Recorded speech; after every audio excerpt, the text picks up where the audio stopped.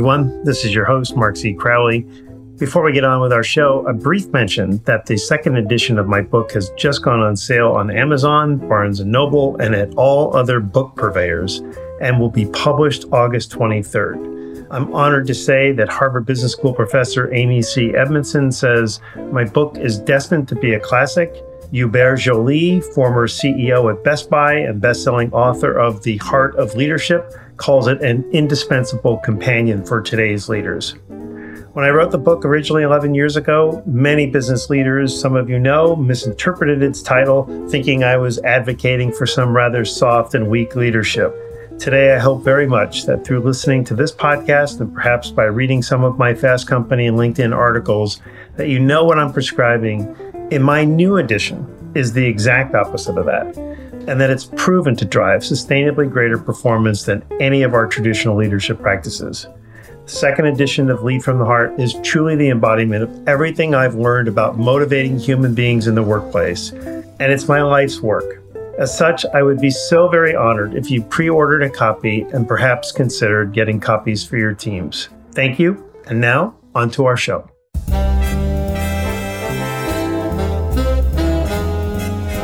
Hello, everyone. This is Mark C. Crowley, and you're listening to the Lead from the Heart podcast. I've just finished recording the episode you're about to hear, and I need to tell you right off that my guest, Alan Murray, could not have been more gracious in responding to all of my questions. In truth, virtually all of my previous guests have been extremely gracious, but what makes Alan so unique is that I entered into our conversation with some healthy cynicism around the premise of his book. And as a result, I challenged him perhaps more than any guest I've ever interviewed before. Let me give you some background to help you better understand. Alan Murray is the CEO of Fortune Media, owner of Fortune Magazine. He spent a long career as a top business journalist, including as deputy managing editor of the Wall Street Journal. And unlike most people on the planet, he's had tremendous access to the world's top CEOs for decades. In his new book, Tomorrow's Capitalist, My Search for the Soul of Business, Murray tells us that he's observed firsthand that senior business leaders, CEOs especially, are evolving in a very positive way. He says we're living through a moment of profound change in how chief executives understand their role, and argues that this shift is already changing the way the business operates. Now, all of us are familiar with CEOs who've deferred exclusively to the interest of shareholders, laid off workers to meet quarterly earnings goals, resisted paying frontline employees a living wage, and intentionally created cutthroat work cultures as a means to driving profits. So I honestly entered into the conversation with some healthy skepticism on your behalf, of course. And few of us could argue that capitalism doesn't require a major upgrade. And as you'll hear, Murray cites impressive evidence which proves a shift in leadership thinking is truly underway. We see CEOs speaking up on social issues like climate change, Black Lives Matter movement, discrimination of all kinds, and even income inequality. And Murray says CEOs are clearly moving away from the deferential treatment shareholders have been given for the past 50 years. I think Alan Murray is a mensch for allowing me to challenge him so directly about his belief that the top CEOs are changing for good. And he did a rather impressive job of persuading me that he's in fact right. So please listen in and see if you agree. So welcome to the podcast, Alan. Thanks for having me. Well, I'm glad we were able to make this thing work. And it's interesting because I just finished your book. And so it's very on top of my mind. And your central thesis is that through all of the uncommon exposure that you have to the world's top CEOs, that you believe the business world is changing and specifically embracing stakeholder capitalism, especially post-COVID.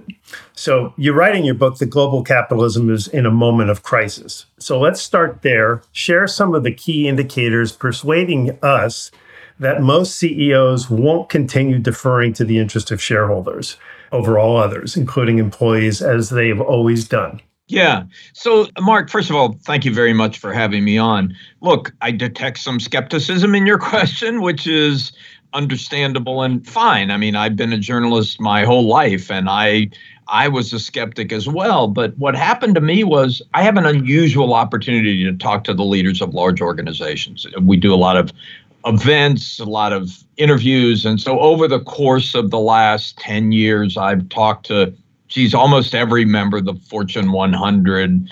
I do a podcast. So I have a lot of these conversations. And what struck me as a journalist was in the last 10 years that, wow, these men and women are talking about their jobs in very different ways than they had before. Very different. And my first reaction was probably similar to yours was, is this just talk? Is it just a bunch of PR? Is it BS? Is it fluff? Or is something different going on? And that's what led to my investigation. I wanted to sort of understand what was going on that was different and why it was different and what was driving it. And my conclusion is there's some fundamental changes in the way businesses operate that are causing this change in the way companies talk about their social responsibilities. Those are changes that are deeply rooted, have been building up over decades, and are not going to reverse. And it's not that CEOs have suddenly grown larger hearts, or a greater sense of social responsibility. It's the dynamics of succeeding in business have changed and force you to pay more attention to both human and climate issues in order to succeed. And we can talk about that in more detail, but I became convinced that there are fundamental forces going on here that mean that if you're going to succeed in a business in today's world, you have to behave very differently than CEOs did 20, 30, 40 years ago. So you just said a lot, and let me go back to the very beginning, which is thank you for being gracious. I am skeptical. And as we were talking about before we began, I have many connections and a lot of interaction on Twitter. And I would say that the consensus is massive cynicism about CEOs. Yep. And your turn of the phrase, which I love, is that they haven't grown bigger hearts.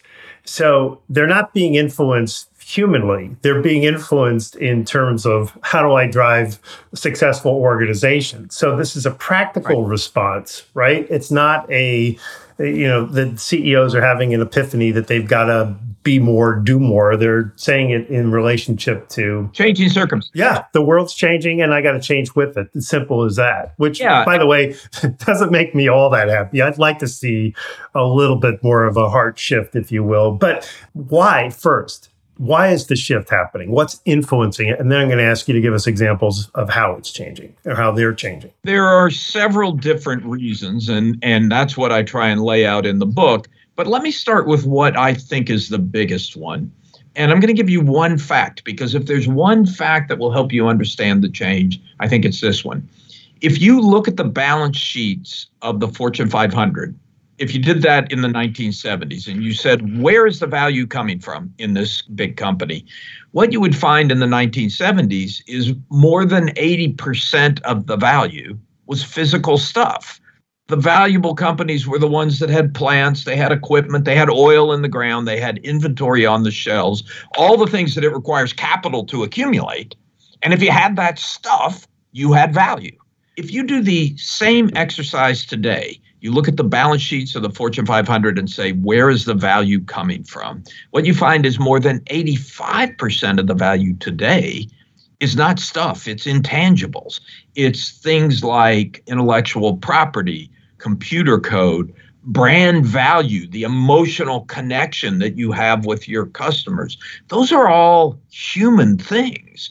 And so companies derive their value in a much more human-centric way today than they did 50 years ago. There are other changes that are involved here. There are political changes. Social media is a big piece of it. I think there's some important generational changes. But that one change, the dematerialization of companies, the fact that companies by their very nature are deriving their value from human beings, is probably the biggest reason for the change. And that's why I say it's not reversible. We're not going back. Companies to succeed must be much more human-centric than they had to be even 20 years ago.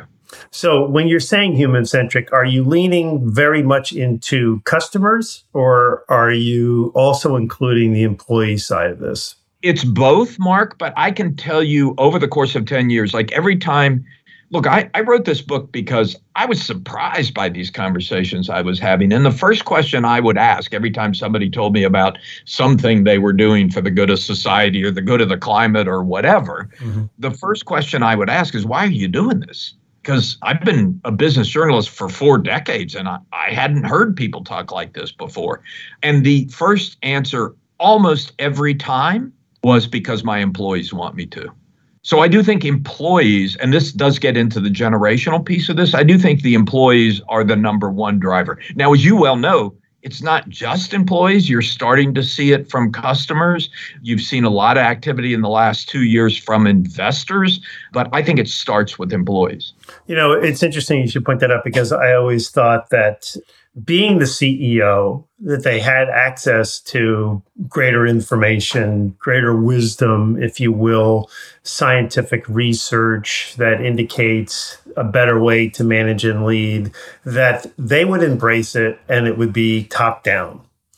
And what you've just confirmed is what I'm observing, which is that it's not the CEOs who are changing the cultures of their organizations. It's the employees who are coming in and demanding that the cultures be changed in order to create workplaces that they want to belong to.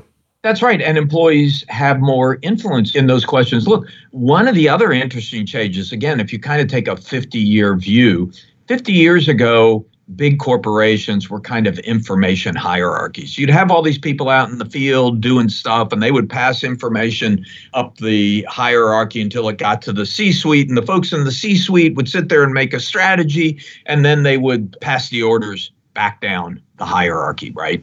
So it was much more of a top-down, and the CEO's job was much more about telling people what to do.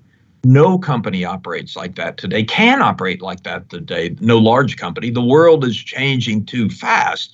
And so every leader will tell you that they have to empower people in the field to respond to the situation on the ground. Because if you wait for all that information to float up to the top, you're dead. You're behind the curve.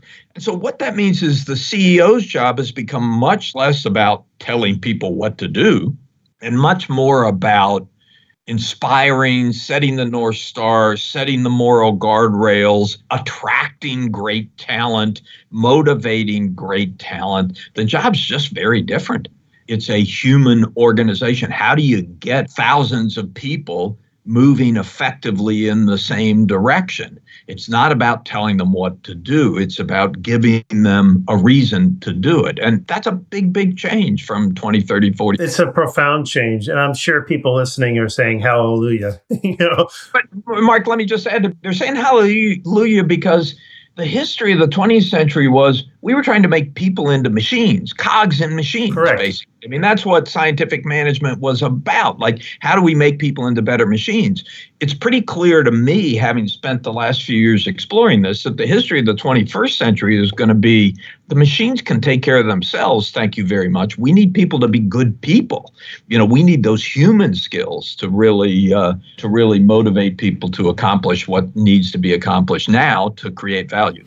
I want to get your take on how you think CEOs today are treating the Great Resignation. But before I do, give us a aggregation of who are these CEOs? How old are they? What's their attitude? How are they different from the CEO from, say, 10, 15 years ago? Any insight that you can give us that says this is the CEO today? Yeah, sure. I just finished reading David Gellis's book about Jack Welch. I have it right here. Mm-hmm. Yeah. Okay. So you know it. Mm-hmm. And I don't completely agree with Gellis's thesis, but I thought it was an interesting picture of how Jack Welch led. I knew Jack Welch. I interviewed him on many occasions. And remember, that was only 20 years ago. And what you realize is, geez, the way he led that company, no successful CEO today leads their company that way. No successful CEO. And what do you mean by that specifically? Yeah. So what is the difference? First of all, and the pandemic accelerated all these things, a much greater sense of empathy, a much greater sense of vulnerability, much more attention to their employees. And you can argue about how much of it is real and how much of it is feigned. But, I had a conversation with Doug McMillon, the CEO of Walmart, who I think is a really impressive guy. You know, you can argue, but Walmart still got people out there. It's only paying $17 an hour. Mm-hmm. It's more than it was paying them a couple of years ago. But we were talking about inflation, and I said, look, this has got to be a real problem for you. I mean, Walmart is always focused on keeping prices down. Prices are going up. Employees are demanding higher wages. Wages are going up. And he stopped me and he said, we like to increase wages.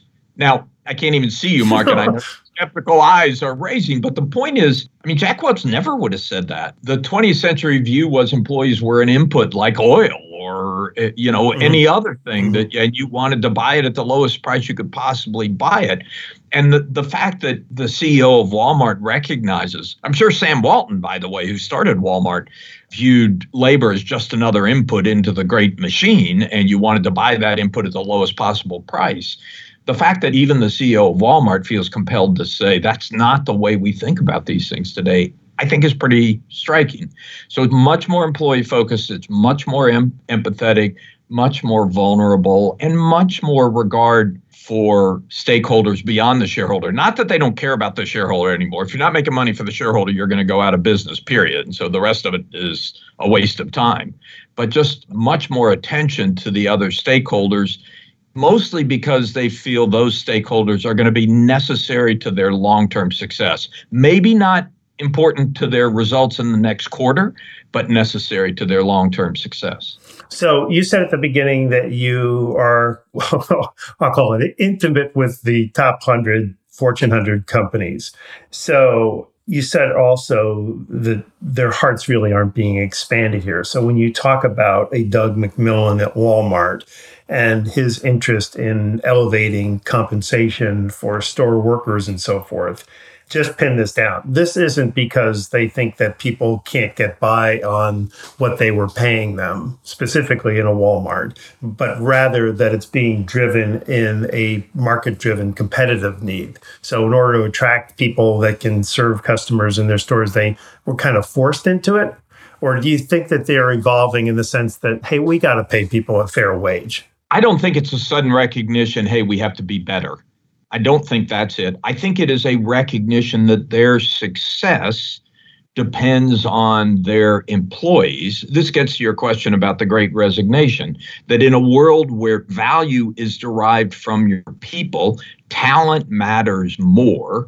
And a recognition that if you take better care of your talent, you're going to provide a better experience, service, whatever, to the customers, and you will be more successful. Let me give you another example. PayPal, which operates call centers all around the world, and for years set wages in its call centers. Those are pretty low wage jobs, but it set wages the same as any company did. It said, we'll go into a city, find out what the prevailing wage is. Maybe we'll pay a little over the prevailing wage so that we can get the best people to come work for us, but it'll be market determined. And Dan Schulman, who's the CEO of PayPal, said, I'm not sure that's the right way to get people on the phones with our customers who are fully engaged with those customers. Because if they're worrying about whether they're going to have enough money to feed their family that month, they're not going to be providing good service. And so he came up with a new calculation that basically said, what is a living wage in this city? Like, what does it take for you to pay for your rent and your food and have enough disposable income to not be afraid every time you come into work, and reset the whole wage setting process in his company?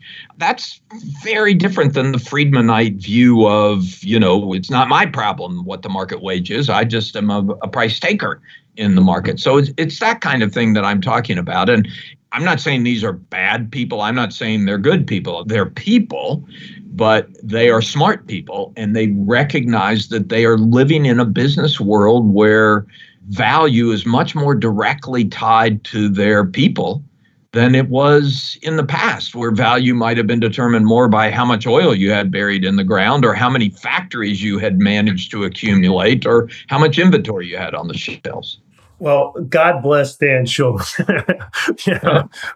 Honestly, because, he understands something that this audience understands, that, we human beings aren't as rational as we like to pride ourselves to be, and that we're driven by feelings and emotions. And if our emotional well-being, our literal safety isn't established, then it's really hard for us to be focused on the conversation we're having with somebody on the phone about what their PayPal account is doing or their Capital One account or whatever, right? And so that's a rather enlightened way of thinking about how do you pay someone and what would be the merits of doing that from a business standpoint.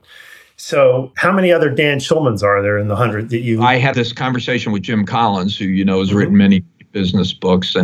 And his point to me was the best companies have always operated this way. Yep. I say, okay, that may be true that the best companies have always operated that way.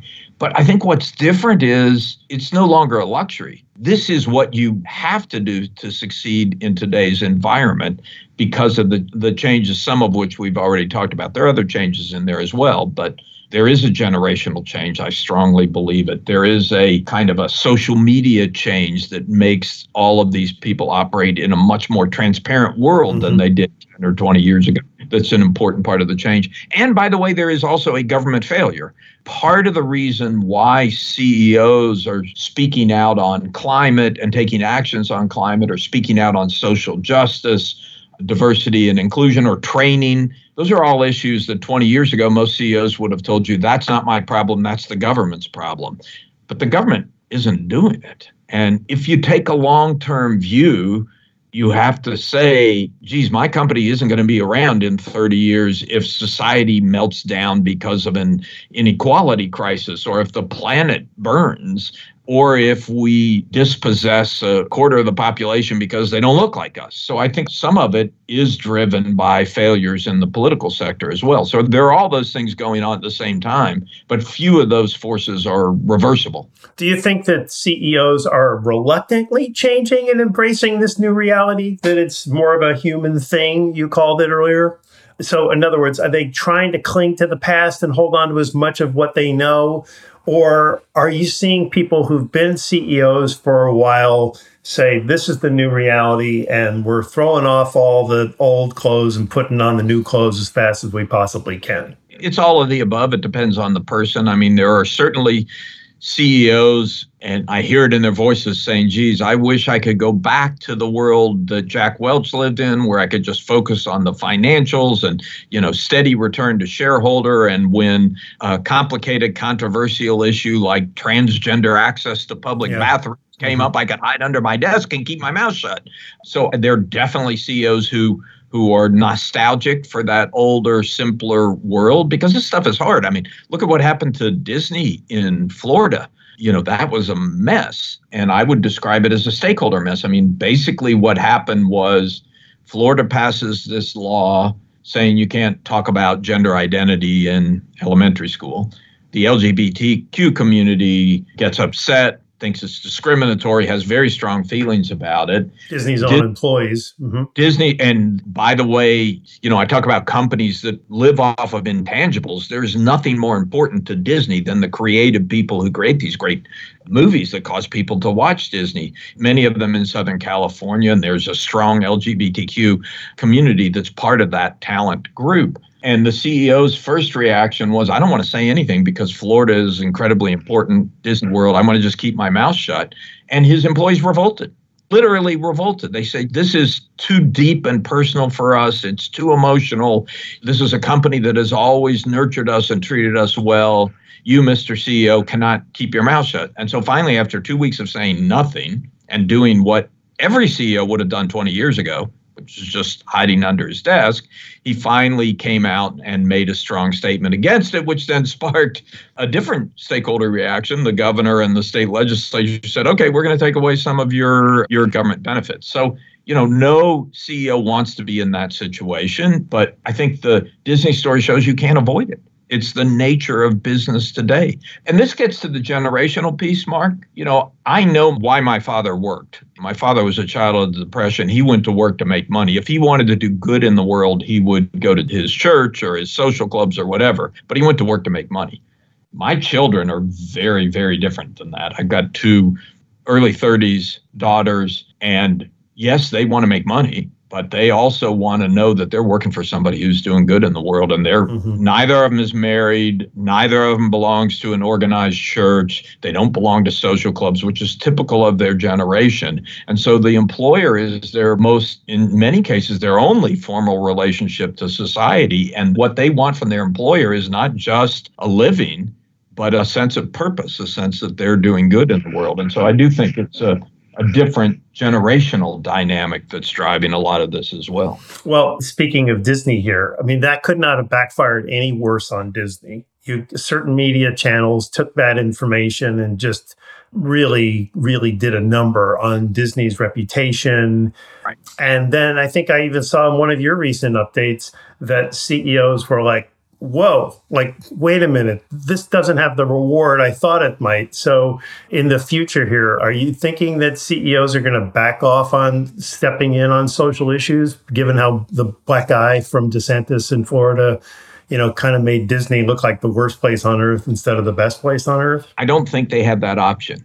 Really? I think many of them would like to, and we've seen that in some of our polling. I don't think they have that option, and I'm pretty sure if you could sit down right now with Bob Chapek, the CEO of Disney, and saying, should you have just stuck to your no comment position, he would say that was not an option. Okay, that's good. It was not an option. Let's go back to the Great Resignation here. What do you think the CEOs think is the cause and the solution? It's only a kind of a heightened version of what I was talking about, which is employees are much more critical to the value of the organization today than they were 30, 40, 50 years ago, and therefore they have much more sway in the organization. It was heightened, exaggerated by the government policies of the pandemic, and not just government policies. The pandemic itself caused people to withdraw from the workforce. The government policies were massive stimulus that increased demand. So you had a situation of less supply, more demand, which puts even more power into the hands of workers, obviously. But the CEOs I talk to don't think it is a temporary phenomena. They think it's a continuation of what I was talking about, which is the companies that will win are the companies that have the best talent.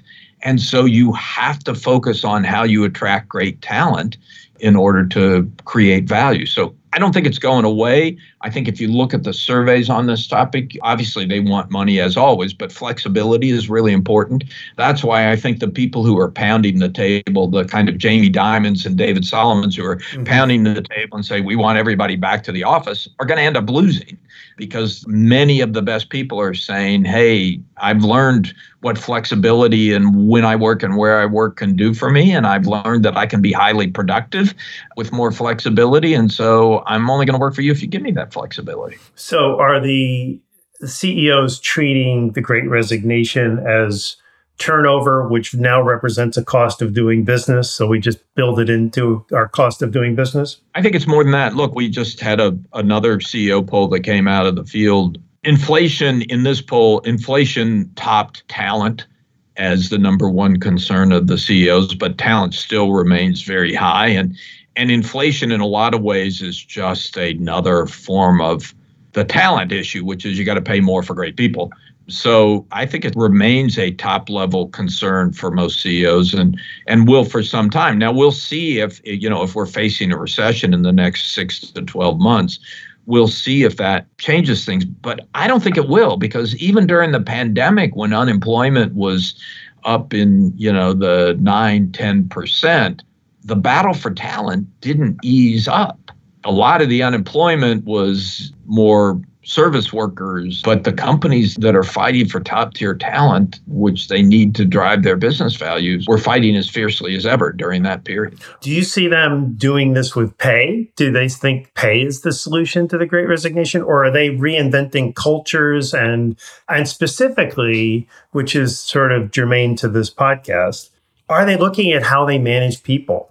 Are they looking at who they hire for management roles and the qualities that they have? Absolutely. It's all of the above. Certainly it's pay. You see that in the pay numbers. Certainly it's flexibility. Employees are demanding it. I think the people I talk to recognize that probably the most important influence on whether an employee stays or an employee goes is their next level manager. And so if you don't have good people in those next level management jobs, you're going to lose. So there's a lot of focus on that. And how do we And how do we up the level of our line managers? Training is a big issue. It's like, how do we upgrade the skills of the people who work for us? Because they're demanding it and because that may be easier than going out and trying to find those skills in a very tight marketplace.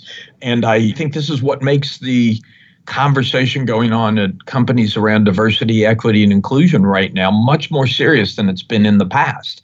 Because at 3% unemployment, and when you're battling for skills, you can't afford to say we're just going to write off a third of the labor force, or we're going to write off women who want to stay home because of caregiving responsibilities. Or so companies are thinking much more seriously and creatively about how do they create opportunities for women who have caregiving responsibilities, for minorities who don't have a 4-year college degree, but have the capability with a little bit of extra training to be really productive and committed employees. So there's a lot of stuff going on in that area that is way more serious than it has been in previous years. That's really exciting.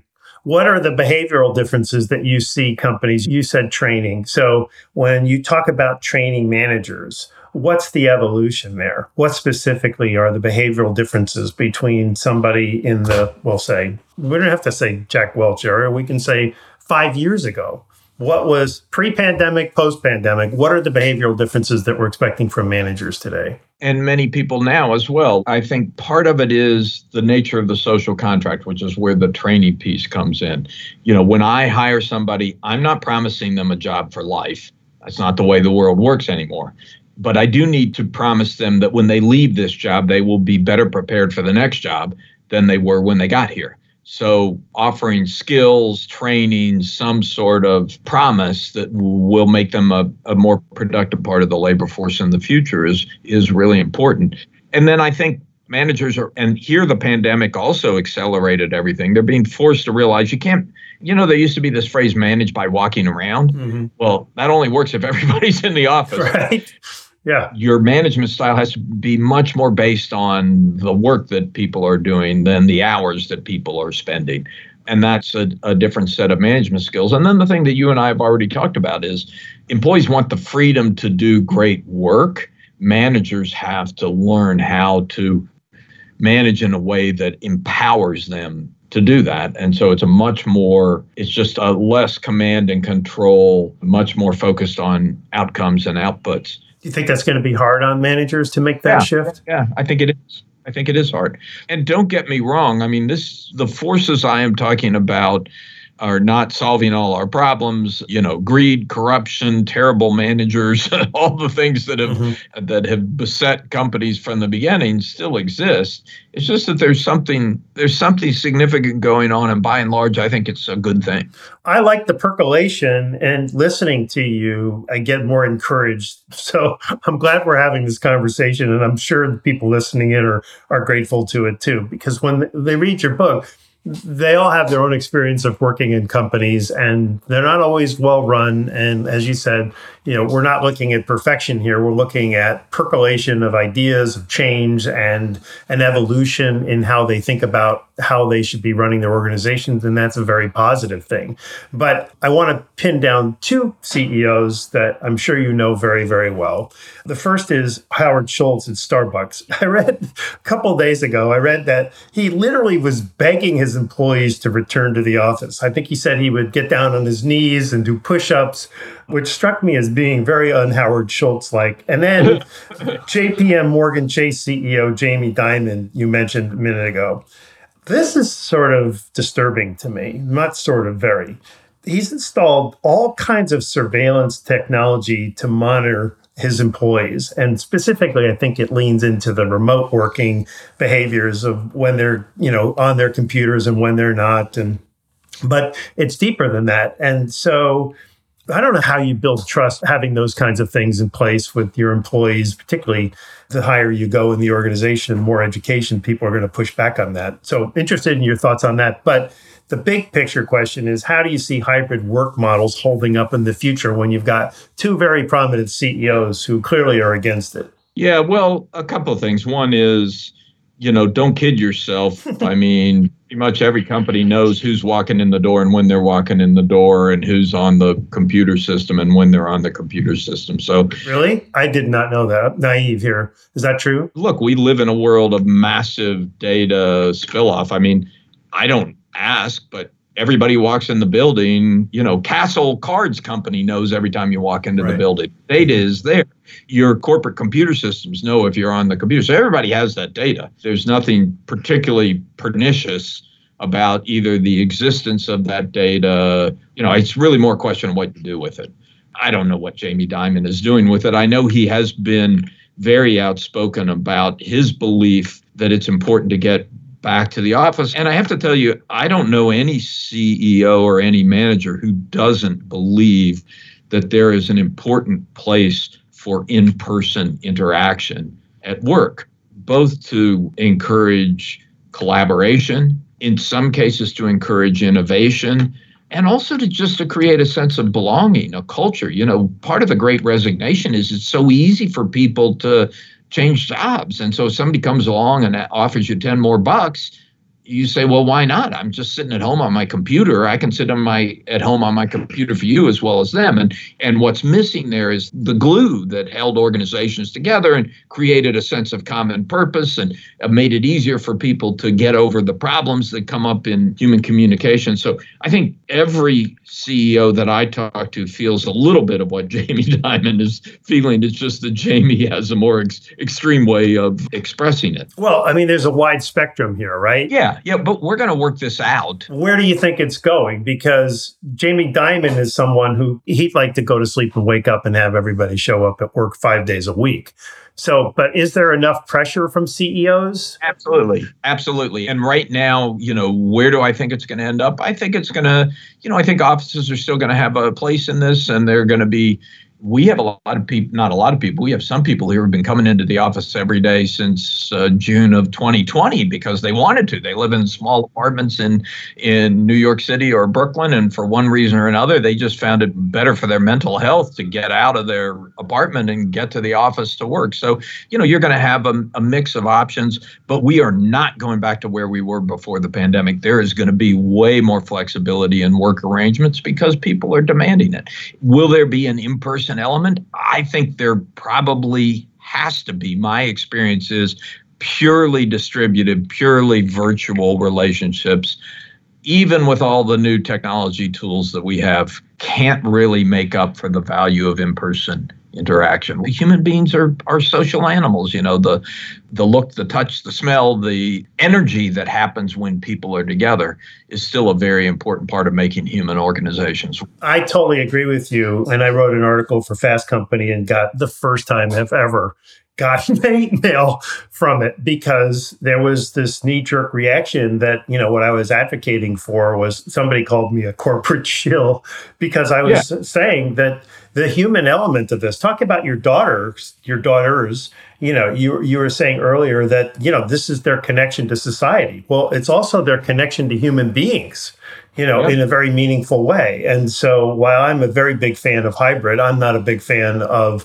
5 days of full-time remote work. I think that's going to destroy society as we know it. But I appreciate you punctuating the fact that we're not going back, and most companies understand that. Korn Ferry came out the other day and was sort of implying that as soon as the recession hits and, we can sort of throw the ball down in the end zone and say, hey, we've reached the recession now, and that means that everybody has to come back to work because CEO is back in control again, or, management's back in control. And I just thought, what a bad move that would be. Look, these predictions about the future are always difficult. I don't know any CEO who thinks we're going back. On the other hand, a year ago, most CEOs I talked to said they didn't think we'd be going back to the kind of crazy business travel that was occurring prior to the pandemic. And if you check on what's happening at the airlines and the airports today, it looks like we might be. So some of the business travel is people going to the office because everybody feels this need to. I'm having here at Fortune for the first time in 2.5 years, all of our US and European employees together here in the office next week. Great. So there's a lot of travel, internal travel going on because people feel the need to get people together in person. But the level of travel has clearly caused the airlines and the airports to freak out. They can't keep up with it. Do you think that's like you were sort of implying that it's catch up after 2 years? I haven't seen my people in 2 years and we just got to get together. And do you think that's going to be sustainable, that they're going to go back to a normal routine, or are we going to be Zooming it? I don't know. I mean, I don't ever want to go back to the kind of travel I did in 2019. Mm-hmm. There were times when I literally traveled to China to close a deal whose details had all been negotiated and worked out. And the only purpose of traveling to China was to sit down. Handshake. Yeah, or not even, a cup of tea. Sit down in a formal meeting and have a cup of tea, and then the deal is done. That kind of stuff, I'm not sure it makes much sense. Some of the professional service firms have said to me that they are determined to keep their travel levels 20 or 30% below what it was in 2019 for climate reasons, because that's where their biggest source, that's their big source of emissions.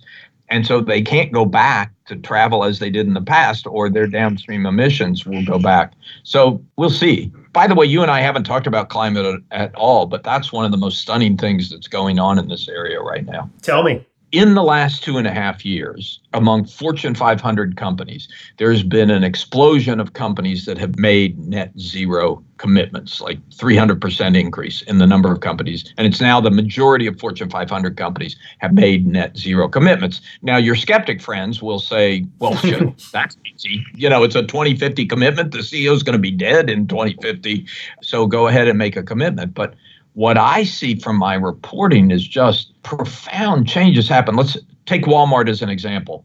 Walmart has a project called Project Gigaton, in which it is working with its suppliers to take a gigaton of carbon emissions out of the environment. It's not mandatory, but the signal is pretty clear. If you want to keep selling to Walmart, you've got to do this.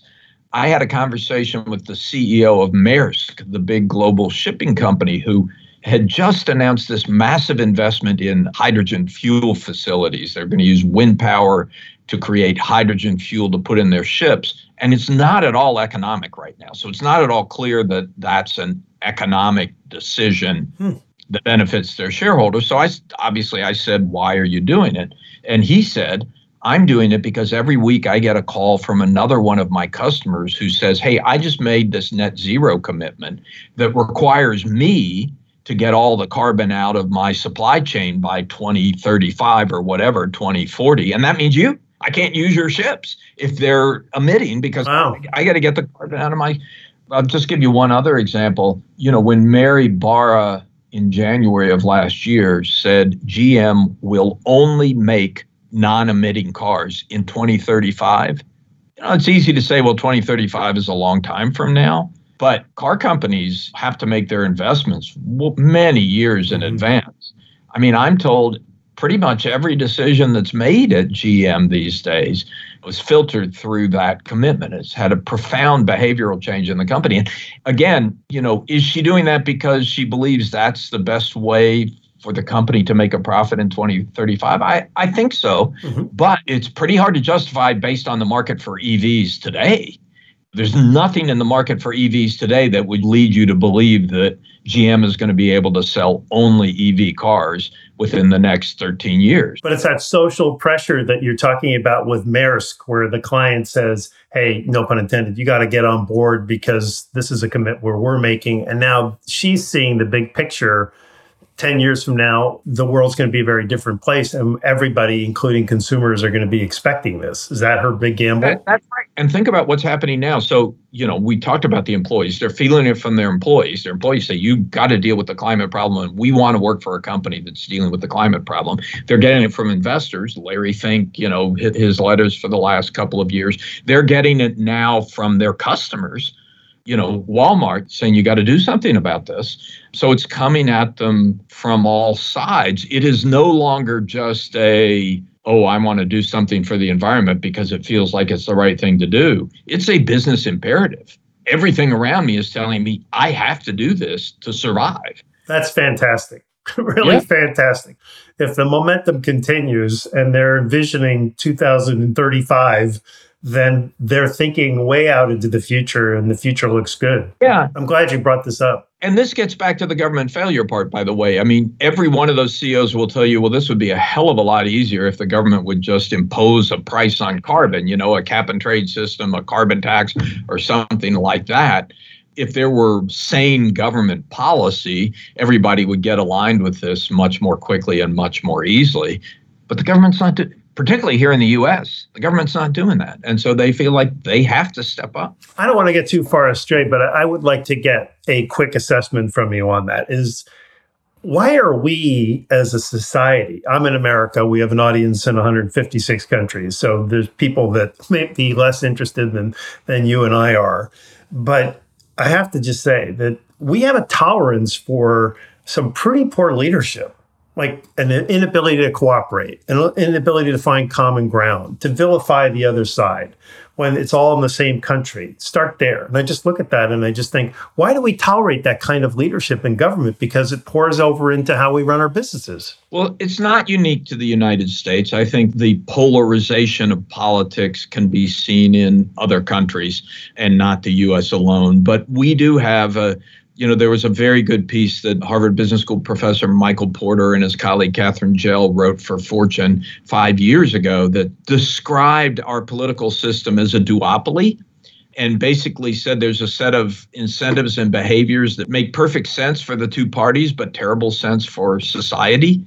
And so we have created a political system where more and more people seem less interested in solving problems and more interested in gaining an advantage in the next election. Mm-hmm. Self-preservation. Yeah. So, I think most people are kind of like most of the CEOs I talk to. They want to see us deal with inequality. They want to see us deal with climate. They want to see a world of social justice. We just have a political system that's become so dysfunctional and polarized that it can't seem to get us there. Do you have hope that it's going to evolve or change? I left Washington 15 years ago and thought at the time it can't possibly get worse, and it got much worse. Mm-hmm. There's some people who think we could end up in an election a couple of years from now where one side refuses to accept the results. Arguably the worst civic polarization we've seen since the Civil War. I don't know what it's going to take to make it better. Maybe it will take a crisis to get us to rethink rethink the way we are conducting our public debates and public politics. One thing I wanted to make sure I asked you about, we talked about Starbucks a little while ago. How do you explain after 50 years in business that employees across the United States suddenly want to unionize and are unionizing? And now we're seeing this happen in Apple, which, is... It's happening everywhere. I think it's almost an ideological sense among a lot of young workers that unions are the way to get what they want out of work. And we've been through this before, but most of the people who are pushing for this don't remember what it was like in the 1970s. And so time will tell whether they actually achieve their goals this way. I don't think it means that Starbucks is a bad employer. I think Starbucks is a hard place to work. Yeah, but they have a 50-year history of not being unionized. And when Howard Schultz was there, and I'm sure you've read his books and his commitment to employees and retaining health care for even part-time workers during the Great Recession when the fate of his company was up in the air. Just the values that guy has. And now all of a sudden you've got people rejecting it. And I don't understand what's happened. He's in a bit of a state of shock. But this gets back to your skeptic friends. Nobody, not your host, my friends, right? Yeah. Your skeptic friends. I mean, even Howard Schultz, who is one of the most enlightened employers that you and I can think of, people don't trust him. There's a big group of people who don't trust him, and you have a younger generation that really isn't sure they believe in capitalism, which is, I think, kind of shocking given the history of the world of the last 100 years. I think the facts show that capitalism has been the greatest contributor to human well-being in the history of the world. I mean, we've had 1 billion people who've been pulled out of extreme poverty because countries like China embraced the lessons of capitalism. So a lot of it is misguided, but there's clearly a lot of that among particularly younger people today. Well, I think one element of that is the inequality. And I think even you've pointed out that, in fact, in your book, you pointed out that CEOs are paid 350 times what workers are paid. And 30 years ago, it was 60 times. So I think, income inequality, wealth inequality, So it's easier to look at history over the last 100 years and say, hey, capitalism's sure done a good thing for society when you got money in the bank. But if you don't, and you're young and you're trying to see, how do I buy a house? How do I buy a car? How do I pay off my student loan debt? That looks a little bit more ominous. So what do you think about CEO pay hitting all-time records? I understand why it happens. I think from the standpoint of shareholders, if you're doing a good job and making money for the shareholders, they don't care. But I do think from a trust has become so important in this equation. I think companies are going to have to rethink the way pay gets set in order to retain public trust. Okay, time for a brief departure from our great discussion. We're going to break away for a segment we call the Heartbeat Round. I've learned that our listeners are really interested in learning about our guests more personally, and so I have a series of questions I'd like to ask you, but this time we want you to give us a brief, instinctive answer. In other words, in a heartbeat. Are you ready to play? I am. Hit me. One book you wish every person on the planet would read. How to Avoid a Climate Disaster by Bill Gates. A trait you greatly admire in other people. Candor. Your best synonym for the word heart. Probably empathy. The quality that derails the most leadership careers. Definitely arrogance. Number one answer so far in 100 podcasts. Cultural value every organization should have. I think it's a bias for action. Inertia is a great force that has to be fought. I like that. Your favorite word? You're a writer. Truth. Something you think everyone should do at least once in their life. I would say care for a child. Life lesson you wish you'd learned earlier. I love the title of the book, Don't Sweat the Small Stuff, and it's all small stuff. That has come with age. I understand that. One subject you believe all managers would be wise to bone up on. I think AI and machine learning are going to become so important. Data science is at the root of it. I'd say data science. A well-known organization you most admire for their overall culture and respect for employee well-being. I'm a huge fan of Cisco, which has been at the top of our 100 best companies to work for list for a couple of years now. Coolest experience you've ever had as a lifelong journalist? I think I would say meeting Nelson Mandela. Wow, that's wonderful. Yeah. A prediction about the future you're pretty sure will come true. Change is going to accelerate. Newspaper or magazine, other than your own, you never miss reading? I'm still very loyal to the Wall Street Journal, which was my home for 29 years. Oh, I didn't know that. That's fantastic. I got it right here. And skill improvement you're working on right now? I think as I get older, I feel, we all learn to manage our time, but the really important thing is managing your energy. And that's the one that I'm working on, and that involves food, occasional naps, how many hours of sleep at night, all of those things is incredibly important. Fantastic. Oh, well, leave it there. Those were wonderful and thoughtful answers to the Heartbeat Round.